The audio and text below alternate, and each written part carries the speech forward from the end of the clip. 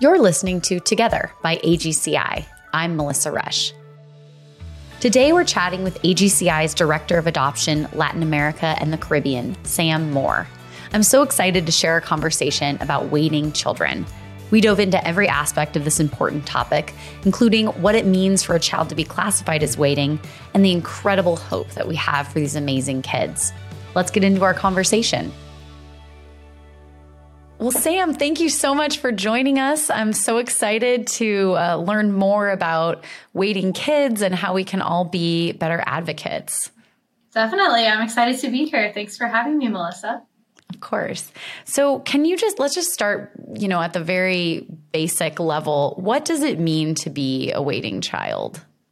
Sure. So I know on our last episode together, we talked a little bit about, we spoke about the Hague Convention and we spoke about kind of that Hague process of how a child enters care, the various reasons that they might be entering care. And then also we spoke about the registries of families that are open to a wide range of ages and special needs. And then we spoke about the registries and kind of the way that children enter those registries or enter those lists to be considered for a variety of permanency options, whether that is reunification with biological family, placement with a kinship relative, or placement into an adoptive family resource, whether that's domestically or internationally. So we kind of walked through all of that. And that's really where this question comes into play. What does it mean to be a waiting child? Really, all children that are in need of a permanency solution outside of their natural birth families would be considered a waiting child. But how we, the waiting children that many families will see that we're advocating for on a weekly basis or that we're calling families about who are waiting have been through all of those steps that we've spoken about to become legally freed for adoption, but also have been through potentially maybe a number of placement options that maybe didn't work out, or a child who has identified needs or is of an age that's older, or a part of a sibling group where there are no families who have been registered with their paperwork in the country who say, yes, we're open to this. So just to kind of recap the registry process, a child, once they have entered into care, their information will be stored in a registry of children, and the country will also have a registry of adoptive families who say what they're open to, and they will make matches based on those registries.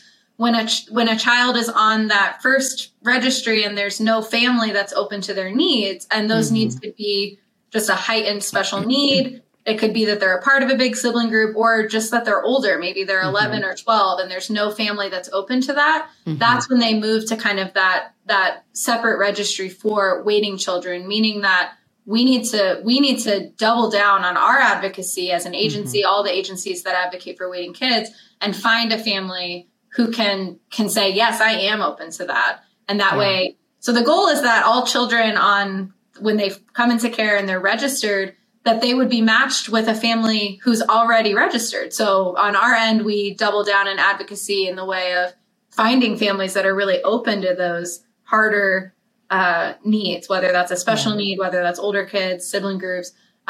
First and foremost, if we can find those families, then the matches can just happen. But if they're not able to, then that's when we kind of have to go out and do even more advocacy directly with families who maybe never considered adopting an older child, but now they're moving towards that. So I guess what it means to be a waiting child, it means that there hasn't been a family that could be an adoptive resource for this child yet.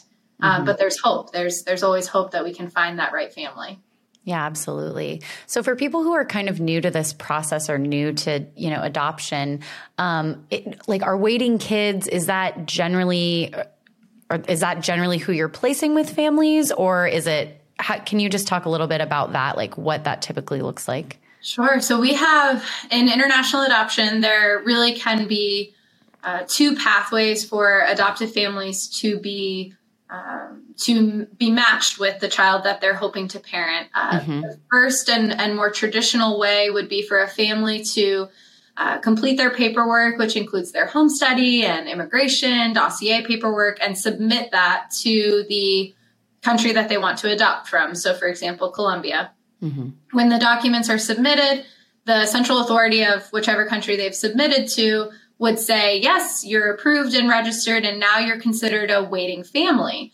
And then at any adoption committee, at any meeting that the central authority is having to review families and kids that are on that first kind of registered list, they would say, great, we have Johnny, he's 5, he has these needs. We have the Smith family, they're open to his needs. They've been waiting. Here's a match. And that's kind of the ideal way. If we had enough families who were open to all the needs of the kids, that would be the great way. But the other path would be through doing waiting child advocacy. And from the agency's perspective, calling families who maybe have been waiting a year, a little bit longer to be matched with a child. Maybe they haven't yet. Maybe they've expressed to us at the time of their home study update that, hey, we've been praying and we've been feeling really called to adopt a child a little bit older than we originally thought. Can we speak about that? And then when we do, if they're raising their age range even by 1 year or 2 years, can really make a difference of who that family can be the best fit for. Because there are so many kids that are kind of in that middle 5 to 10 age range that are really in need of family. So it's been the last year, I would say in 2022, about 75 to 85% of our matches for families finding, really being able to be that resource for a child have been waiting children. And then the other kind of 15% or so has been for, or 25% or so, my math is terrible, has been. You're fine. Oh, that's wrong. In 2022, we've seen that about 75 to 85% of our matches or kind of families being able to be that resource for a child have been for waiting children. And then about that other 25% or so has been official referrals, kind of through that just waiting to be matched process. And one thing that's important to keep in mind is that, the waiting child process, each process is going to have its own challenges. When you're waiting in a traditional path and you're just waiting to be matched, that can be incredibly exhausting. The wait time can be hard. We've talked a lot about that with families before, but also the pursuing a waiting child can also be difficult in its own way because you have this special connection and you feel called towards a specific child. And that process requires for the central authority or the children's home to review your file and choose you for that child, which typically AGCI families, we have wonderful families who are really open, who have amazing training through Families Are Forever. We really have this great model. And so a lot of times our families are chosen for these kiddos because they really are prepared specifically for that child, which is wonderful. So those are just some nuances to that process. Oh, that's awesome. And that's amazing to hear that seems like a high percentage. It is. It's a big increase. We have, I keep using the term double down because we've just been, doubling down on what we can believe God for in all of this for waiting children. And our whole team has just been working really hard to connect with our local partners in each country to learn more about who are the kids that are waiting, to learn more about their needs. And to really see the need and meet the need, we have to think about who are the families that we're recruiting for originally to join the program, and who are the families that we can call about these kids. And God's just been bringing a lot of families who are so open and whose hearts have grown for special needs or for older kids. So it's been a big increase in waiting child advocacy, which has been amazing. Oh, that's so great to hear. So obviously education and making sure that families are prepared for what all this can look like is huge. What's something that you feel like people often misunderstand about waiting kids or that you wish, there was more information about? I think that families often will ask questions, something similar to that. Like, what are we missing? What's the missing puzzle piece here? Like, why is this kid still waiting? And I think, as someone who has been able to have the privilege to go and meet these kids. I've met many of them in a number of the countries that we work in. And so many of our staff, we prioritize that. Our staff travels and we meet these children. We get to know them so that we can better tell their story. And that's a gift. That's a blessing for us to be able to do that, because we can then speak with families about these amazing personalities and help their stories come across. And we have a wonderful team who helps us tell that story through video, through photos, through writing of the profiles. And all of those pieces are a part of how we advocate.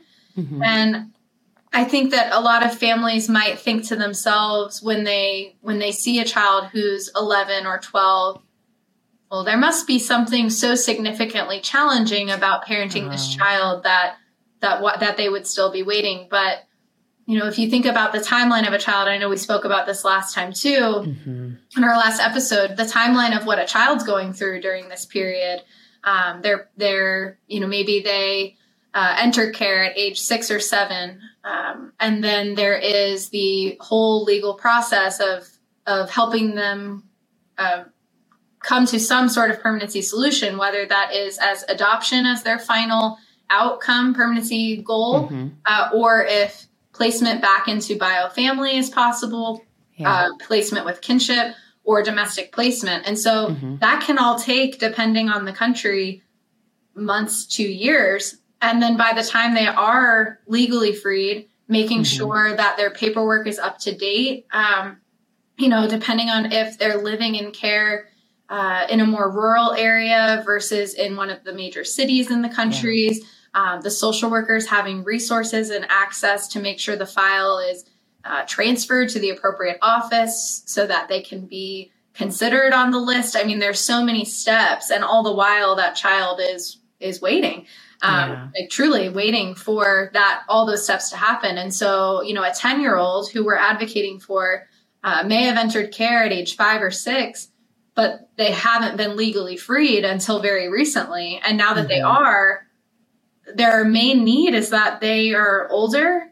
They've likely experienced a number of traumatic experiences. And so they may have associated behaviors with that, or they may need some supports.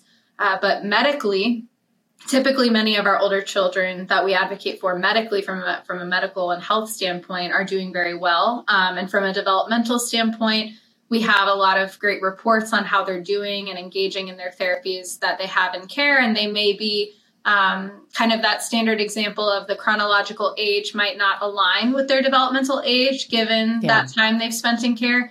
And then we do also have a number of children who are waiting, who do have significant medical needs or significant behavioral challenges that we know it has to be the right family. Speaking to that education.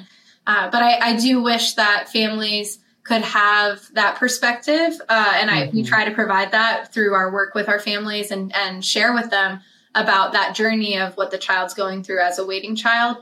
Because there's nothing wrong with any of these children. Like, you know, that list is not because, there must be something so challenging about that child. It's just that the right family has not come forward for that child yet. And that right family could be listening to this right now and, you know, be on our website and see a child and feel called to learn more about them. And I just wish more families knew more about. That's why I'm excited we're doing this episode, because the waiting child process, it's truly driven by families who have a heart for these kids, and that most of these kids, their main need is that there just hasn't been the right family that has stepped forward. Yeah. Well, it's exciting to see like the growth with that, and that people are starting to kind of understand. I mean, you know, and I think sometimes people look at older kids and they're like, oh, well, you know, what's left for me? But like teenagers, like preteen, there's so much parenting that like still needs to happen, and guidance and love and all of those things. And I mean, that is can be a very trying time in life, like for everyone. And so to imagine navigating all of that and not having the love and support of a family is just like heartbreaking. So, you know, obviously once a child has been, I don't know if this is the right term, I guess like classified as a waiting child, what are the outcomes that you typically see? Like obviously our hope at that point would be that the right family steps forward and they're able to be adopted.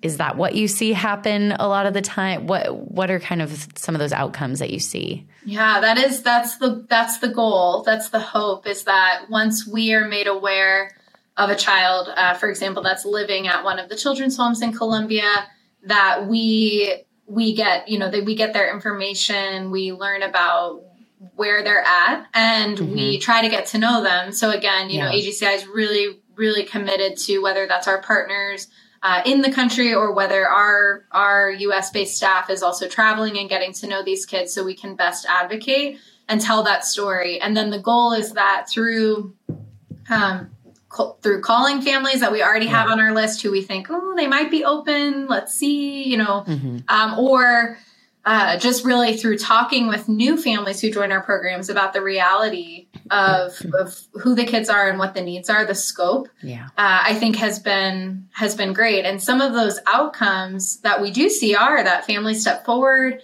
families are able to put together their paperwork and be chosen for these kiddos, and move forward with an adoption. And that is, we celebrate so much because it's so exciting to watch that journey. And of course, we're always trying to think about what is the, not only what is in the best interest of that child in terms of an outcome, but also which process or pathway for permanency will be the fastest for this child, because they've already been waiting so long. And so if we find that right family, we are lighting a fire under all of our all of our work together with the family to say, let's get this paperwork done and let's get it turned in so that you can be officially matched. Because with waiting children, that is a really key thing, is that you're submitting a letter of intent to say, we'd like to adopt this child. But, and typically that is, you kind of work towards having that home study done before you do that, so that we really understand the scope of the needs a family is open to.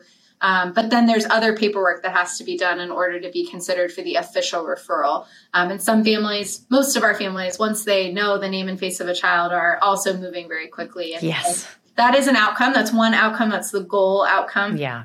But unfortunately, some of the other outcomes that we do see is if we don't have the right family step forward, we do see that children they continue, of course, they continue to grow, and they continue to grow and develop in care. They're growing up in a children's home. They're not growing up in the context of a family. And so, we do have a waiting child that we've been advocating for a number of years. We advocate for him. His name is Brady. And we've all met him. We've all been to Colombia. We've spent time with this beautiful boy. He has truly a heart of gold, and he has made leaps and bounds of progress in his care. Givers are so moved by how much progress he's made over the years. And our hearts are all moved for him and also breaking for him, because he has been advocated for as a waiting child for so long. And while some of his needs are certainly needs that the right family does need to be ready for, some of the experiences he has had have been hard, which, of course, as all the families that join AGCI's programs, and really anyone who kind of follows along on the podcast, we're all about TBRI here. Of course, from a trauma perspective, like, we understand where those behaviors are coming from. But his work that he has done over the last few years with his care team and his therapist has really brought him to a place of desire for a family, of understanding what a family context could look like. But that is an outcome that we try to avoid. We would prefer that, of course, we can try to find that forever family right away as soon as a child is legally freed for adoption and in need. But that is one outcome that we see, that oftentimes with, children that we can't find a family for, we continue to advocate for and we continue to push. And sometimes, if that child is not in a care setting that, like Brady is, which that's such a blessing. He's blessed by the therapists and caregivers he has, because they've been able to, they're trauma informed. They work closely with us on TBRI. So they've been able to work with him on that. But if a child is not in that setting, for example, a child may end up exiting care, aging out of care, at whatever age that looks like in each country, and their cycle continues onward because we weren't able to intervene at the various milestones of their life. And I loved what you said. I wanted to go back. I loved what you said about families who maybe are praying over being open to older children because they might think, oh, well, what's left in that life cycle for me? And the truth of it is, and I know we've all gotten to meet and spend time with Brady, but yes, he is an older child, but there is a going back when he's in a safe setting and when he feels comfortable with his caregivers, where there's nurture and there's comfort that he is seeking that mirrors more so a child that is younger than he is chronologically. And that, both from a school standpoint, from a developmental, how are they doing in school? What grade would they be in standpoint? Yes, that absolutely, there's a difference between chronological and developmental almost always. But there's also that emotional development that is definitely, you see the difference between the chronological age and that emotional development.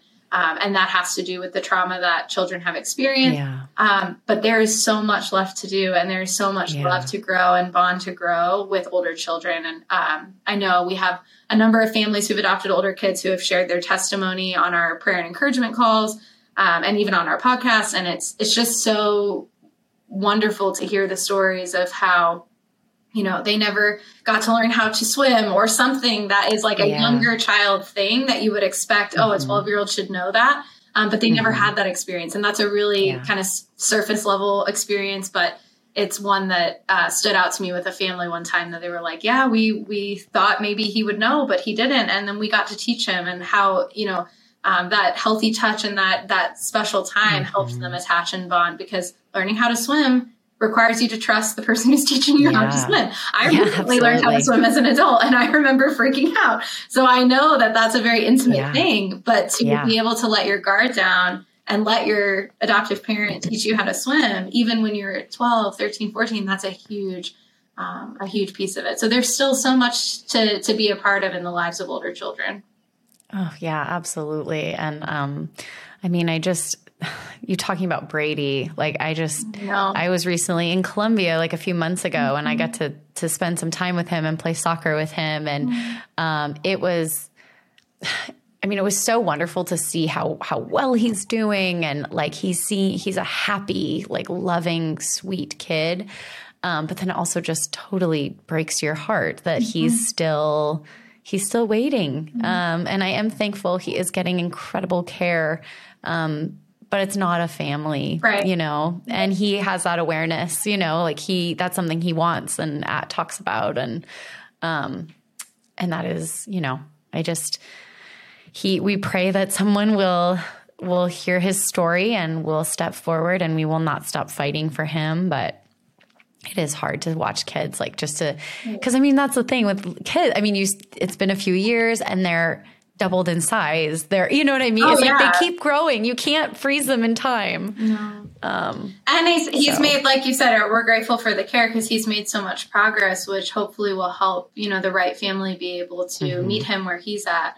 But yeah, he has absolutely, I think, tripled in size since I met him in 2016. So I know that he is growing in so many different ways, and we all love him here, if anyone who's listening can't tell. But yes, we're praying, and anybody who's listening can join us in that prayer for sure. Yeah. Yeah. And I also just want to, I love how you talked about like how there's so much more to do with older kids. Like it kind of shows you the fact that if you miss out on that healthy touch and connection and all of those things that we just, without thinking about, give to little kids, like that's how you interact with them. But that's just such a basic human need that if you miss out on that, like you still need that as a 12-year-old, as a, whatever age you are, like it's essential. And so the opportunity to walk with someone on that, I think is just such a beautiful thing. And, we could all talk about more like the value of parenting older kids and how much there is to do. Definitely. There's still a lot left in their stories. Yeah. So I know we've talked about Colombia. That's where Brady is, by the way, for anyone listening that wants to learn more about him. Call me. I'm here. Yeah, call us, please. He's wonderful. Is that something that's unique to Colombia? Where else are there waiting child programs? How does that, why would a country have that versus not have that program? Yeah, there's waiting children everywhere. I mean, really, in all the programs where we work, it's possible for us to be advocating for waiting children. In Colombia, their process is a bit more formalized. Bulgaria, countries that have had adoption processes with the U.S. or other Hague countries for a longer period of time tend to have a bit more of an established routine with waiting children. For example, if there has been 2 months and that child's been on, or 6 months, or whatever the time frame, every country is a little different. There's no family on the registered family list, then they move them immediately to the waiting child advocacy list so that we agencies can advocate, because the sooner the better that child is, really getting to join a family. But we see in other country programs who have maybe had international adoption for a shorter period of time, they're starting to connect with us and other agencies on that process and say, oh, okay, well, so we have these 5 kids and we don't have any families. So what should we do? And then we say, we will come and meet them, and we will get to know them and tell their story. Or if possible, can you, we recently did a training for all of our partners in Ecuador, for all of the children's homes in Ecuador, about how you don't need to have, fancy phone or anything like that to create footage, just how you interact with the child while that video is happening, even if it is, an older technology, which is totally fine. That's how I used to do half of mine when I go in. Honestly, I did most of mine on my personal phone, and it was pretty old school. But it's okay, because it's really about what you're witnessing, right? So sharing with the caregivers at all the children's homes in Ecuador, they all came for this huge training. It was incredible.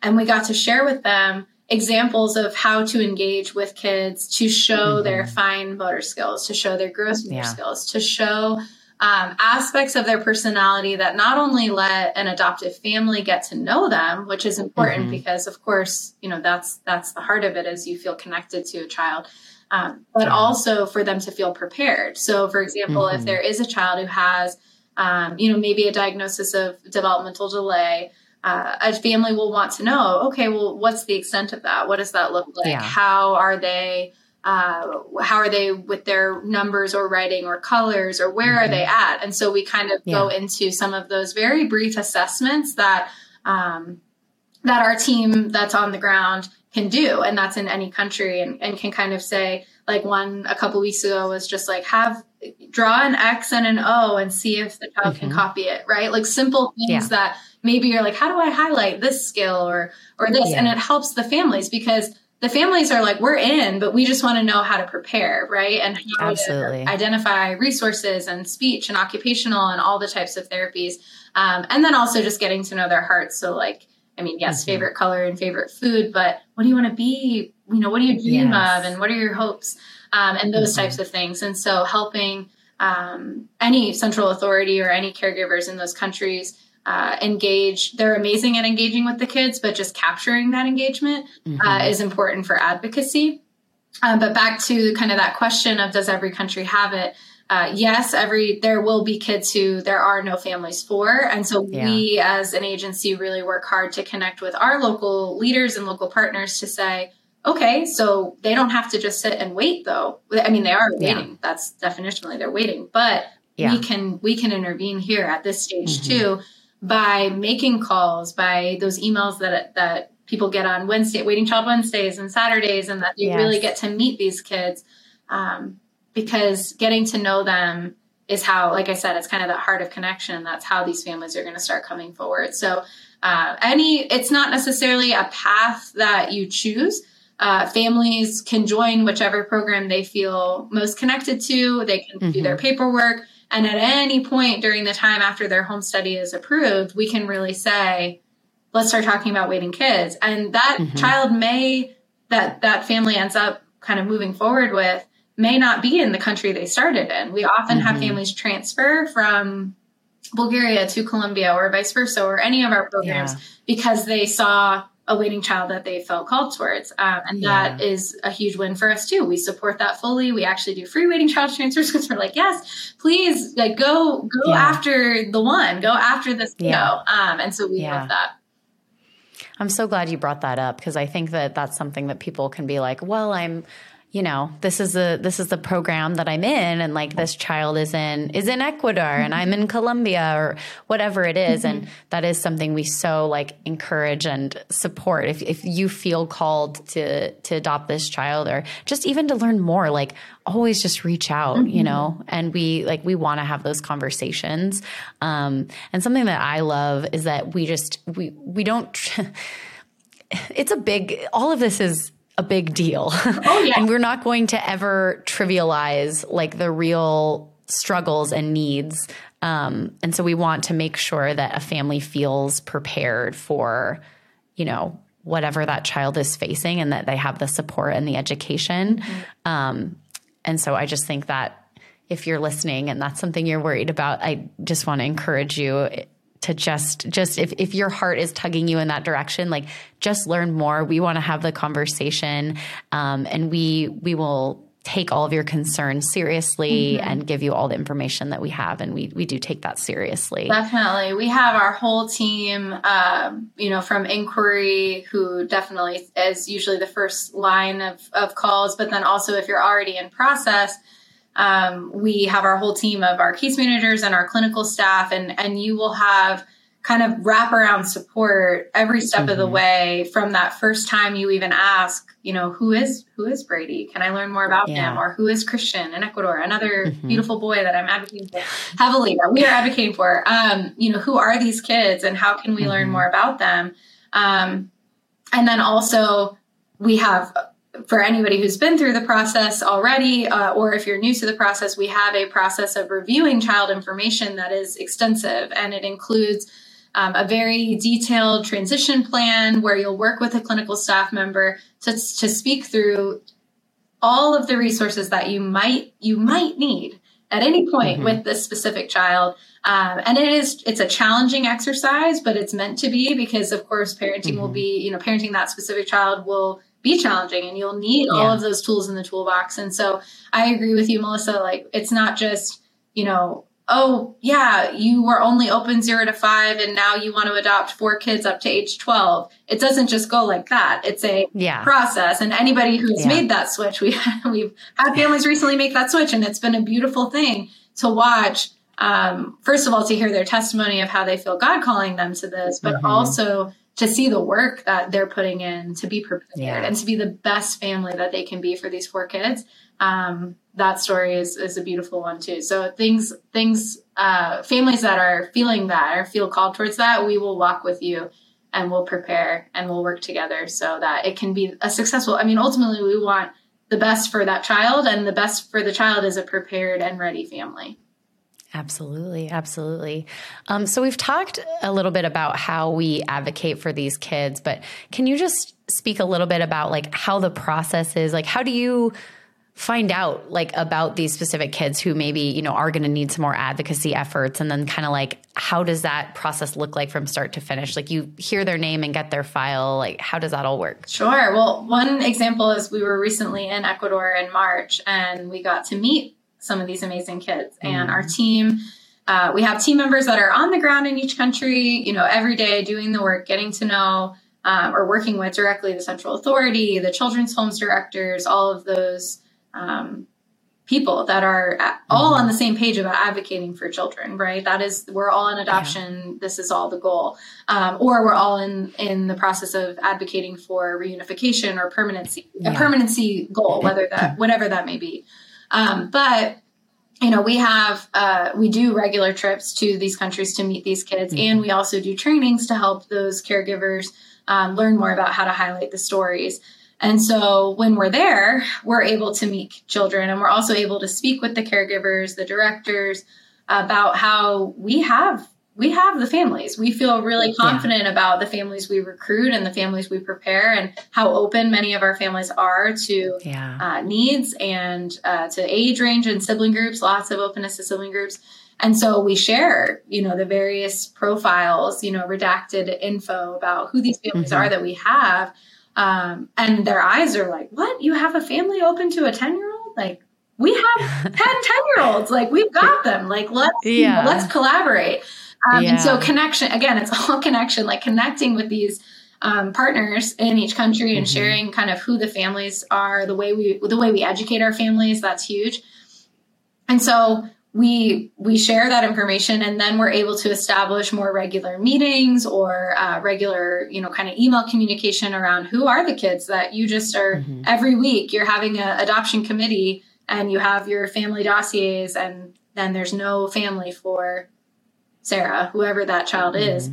Send us Sarah's file. Let us get to know her more. Send us a video of her interacting with her caregivers, with her speaking about her hopes and dreams, however old she is, whoever she is. Let us get to know her, and let's be, focused on her. Let's figure out what type of family would be the best. I know in our emails that we send out about these waiting kids, those ideal family notes, if anybody on here has seen those emails, we're not joking around. Like, we're like, no, you need to be like this. We've met this kiddo and his sense of humor is off the chain. So you need to be a family who's like ready to have a good time, or whatever it is. Or she's really shy and she loves to just read and have quiet time. And so a family is able to provide that type of environment, or maybe a family that's not already parenting, so that this child can be, the focus, because given their needs, that's important. Whatever those things are, because we've gotten to know those kids, because our partners know those children, we're able to really share their story better.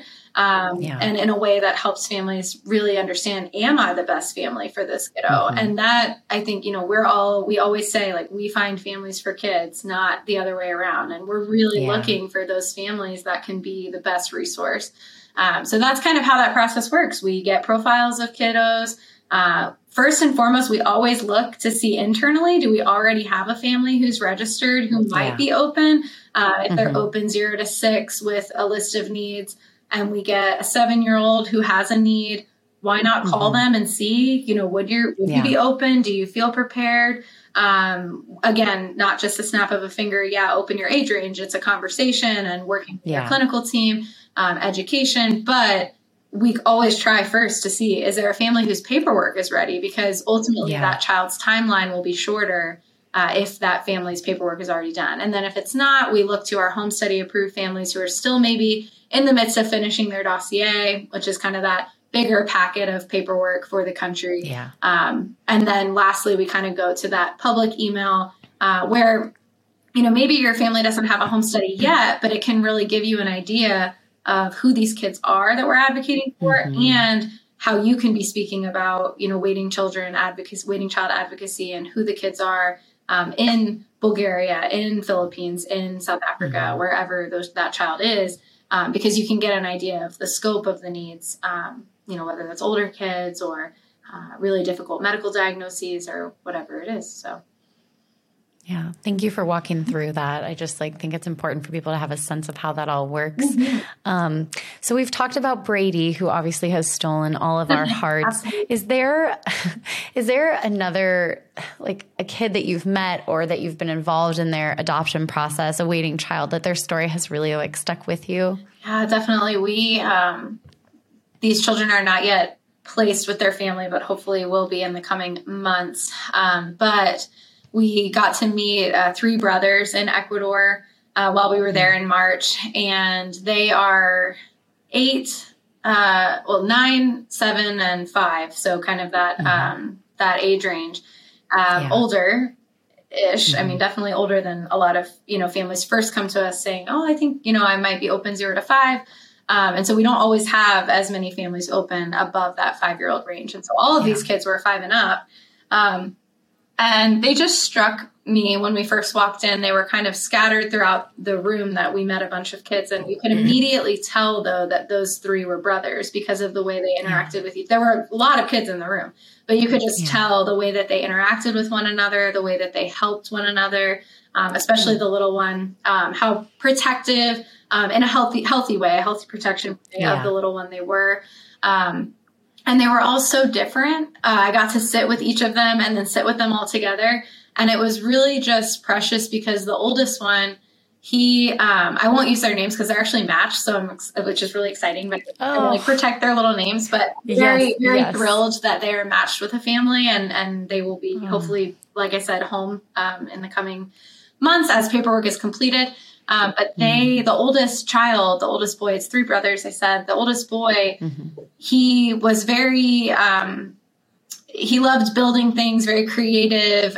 He was building with these like kind of really intricate blocks that I was like, I don't even know where this one goes. Like, help me. Curious. I wasn't just playing. He was showing me, and he was building these towers and all these things. And then he kind of looked over at his brother, the middle child, who is much more quiet, reserved, kind of puzzles, likes to read, like really different personality, like not kind of out there. And he said to me, like, you should go and learn about my brother. He's really smart. Like he's the smartest one of us. And I kind of said, you're smart too. Like, look at all the things you're doing to encourage him. But I just thought it was so sweet that he was like, I'm the loud one and I'm catching the attention, but this is my sweet brother who I adore. And their relationship was just precious. And then the youngest one was just running around and all this energy. And then when you finally got the 3 of them together, you could just see how the youngest one would look to the brothers and look to them and their only need, guys, like these kids are brilliant and they don't have any identified medical needs. They are healthy, but they have had tough starts. They've experienced that trauma. They've experienced that neglect. And so, there's a reason they're in care. You can see that play out a little bit in some of their behaviors. And so families need to be ready for that. But their main need is that they are older and they want to stay together desperately. They want to be adopted together. And thank God the right family came forward and they're going to be able to be a family and they're going to stay. Those 3 will get to stay together. And that is the number one thing, if you're ever speaking with waiting children, specifically with sibling groups, that they will tell you that I don't want to lose my brother or I don't want to lose my sister. And so for us to be able to intervene as early as possible, as soon as we know about a sibling group, to try to find a family that can be open to that, we just, that's kind of where we can intervene. And that's a huge win when we can do that. So that story, they blew me away. I was like, we were flying back on the plane and I just kept crying and everybody kept leaving, like, are you okay? I'm like, I'm just thinking about the boys. Like, I just adore them. And I'm so happy for them because as soon as we got home, we immediately had videos and photos and we could tell their story. I told that story to the family who's going to be adopting them. And it's like, this is how we advocate. This is how we get to speak into it. And that's a privilege. To be able to tell these kids stories is a privilege. Sorry. I just, thank you for sharing that. There's just something about, for me, like whenever you get to meet or hear or learn the stories of siblings, and that is so true. That is like, because, in the files that we get and, and depending on so many factors, sometimes there's a lot of information, sometimes there's not as much. But if they have like statements from the kids, that is what they say. Like when their siblings, like, I just want a family and I want to be with my sister or my brothers or whatever that is. And, something that, and I love that is always like a top priority for us is like, how can we keep these kids together? Because unfortunately, a lot of times they, can get separated if they're having a hard time finding families and all of that. And I just think like, what a gift for the children and their family that like they get to have that first like connection that they've always had, that shared culture, that shared language, and then go into a family that's prepared to parent them. The siblings always get me. That's wonderful. And we feel really blessed because God has brought a lot of families that are open to siblings to the agency. But, there's so many waiting kids and there's so many sibling groups. And I think the hard part, like you mentioned, is that oftentimes they will think about the legal defender assigned to work with that case will think about the potential of separation if a family doesn't come forward. And oftentimes that means kind of separating out the oldest kiddo from that group, because that is often why families don't move forward with a waiting child sibling group, because maybe one is over 10 or over 12. And, we like to, you should see, we've seen, but families who are listening, like you should see the way that some of these older kiddos interact with these younger kiddos, trust me, it's going to be a help. Those younger kiddos trust that older sibling in a huge way for the most part. I mean, every situation's different if they didn't grow up together, but in situations where they are very well attached and there's a healthy attachment between those siblings, it may be actually a challenge to deparentify or kind of take away that parentification of that older child, which is a whole nother topic. And our clinical team will work with you on that if you have a heart for a sibling group as an older child. But it's likely that older sibling has been a large part of that care model for those kids for a long time. So we keep praying that more families that are open to siblings and older kids come forward for the many waiting kids that we've all gotten to meet. Especially, 2022, we were finally kind of back on the ground in so many countries because of COVID, and we were just grateful to be able to travel again end of 21 and early 22. And it just, of course, we know that the need is there, but it reinforced the huge need for families that are open to kids that are older and are part of sibling groups and kids who have identified needs. Truly, I'm always blown away when families come forward and have their list of special needs they're open to. And they just really, I feel like, couple like being open and listening to God's call to them for those pieces, and also being really realistic, meeting with doctors and really figuring out what they feel prepared for. And when you marry those two things, like what you feel called to, and then what you really feel realistically prepared for, you have this beautiful list of things that you can be open to, and you can be a resource for a child. Yeah. And there is, and I just think like this can be a difficult topic in some ways, because it just, your heart like aches for what these kids have gone through, and that they're, they're, like you said, like they're legally freed for adoption, but we haven't been able to find the right family for whatever reason. But there is also just like so much hope. And so, I feel like we're seeing, it's like the openness of families, but also still having that, that's just the reality. You do need to have the education and be prepared and like know what realistically this is going to look like. It's not just blindly going into it. But we are just seeing miracles and hearts changed, and people, like, once they learn about a specific child and feel connected to their personality, maybe reconsidering or like reexamining, okay, like, could we do this? Could this work?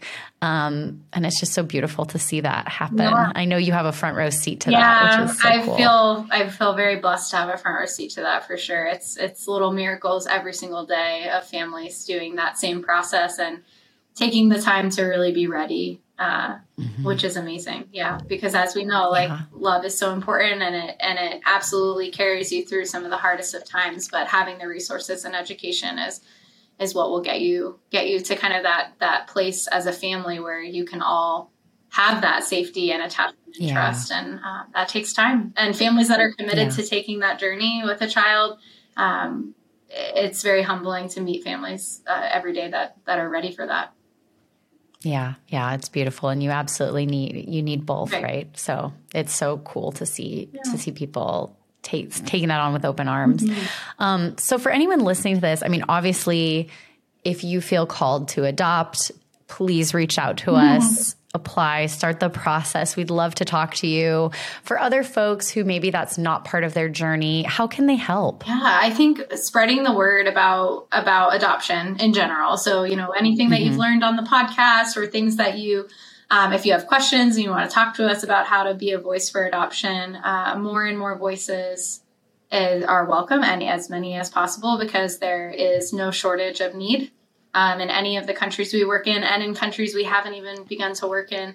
And here right in the United States, we have our whole U.S. advocacy team working closely with child welfare systems across the country to really see that there are needs of kids here at home too. And I think just being a voice for that, and speaking that into, whether that's, a community that you're a part of, or your church, or wherever you feel called to share, even within our own families of origin, or our families that we are connected to or have built in our communities, it's important to speak up.